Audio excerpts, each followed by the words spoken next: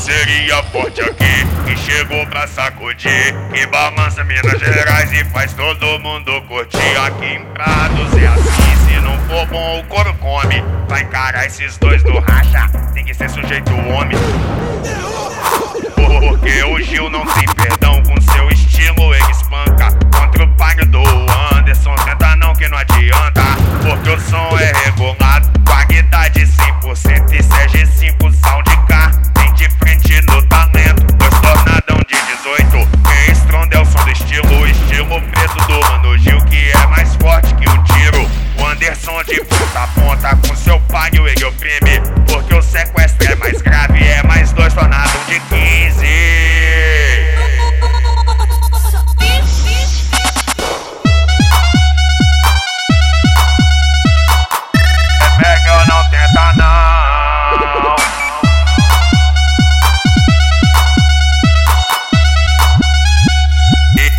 As cornetas do Palio são 4.305 e 7.405 bobão, de jarrão e caldeirão. É as cornetas do estilo, é melhor não tentar não. É assim ó, e de ponta a ponta é o Anderson. E com o Mano Gil tu não se mete. E de ponta a ponta é o Palio, com o estilo preto não se mete. Porque é o Chukie 22. Eu cheguei pra somar, fechadão, cê tá ligado? Com a G5 Sound Car, que é a equipe mais pesada que manda nos campeonatos. Só um aviso, ó, menosada, cuidado com o som do Palio, porque o som do estilo preto toca grave pra caralho.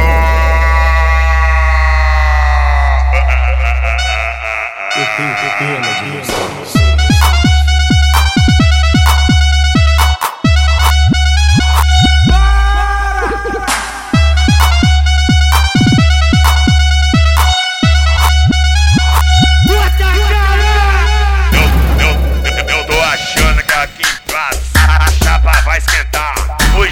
Patati, o Anderson é o Patatá. O Gil é o Patati e o Anderson é o Patatá.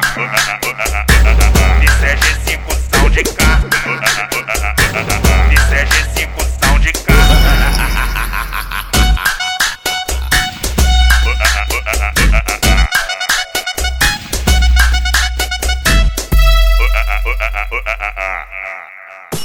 DJ Glenio Produções.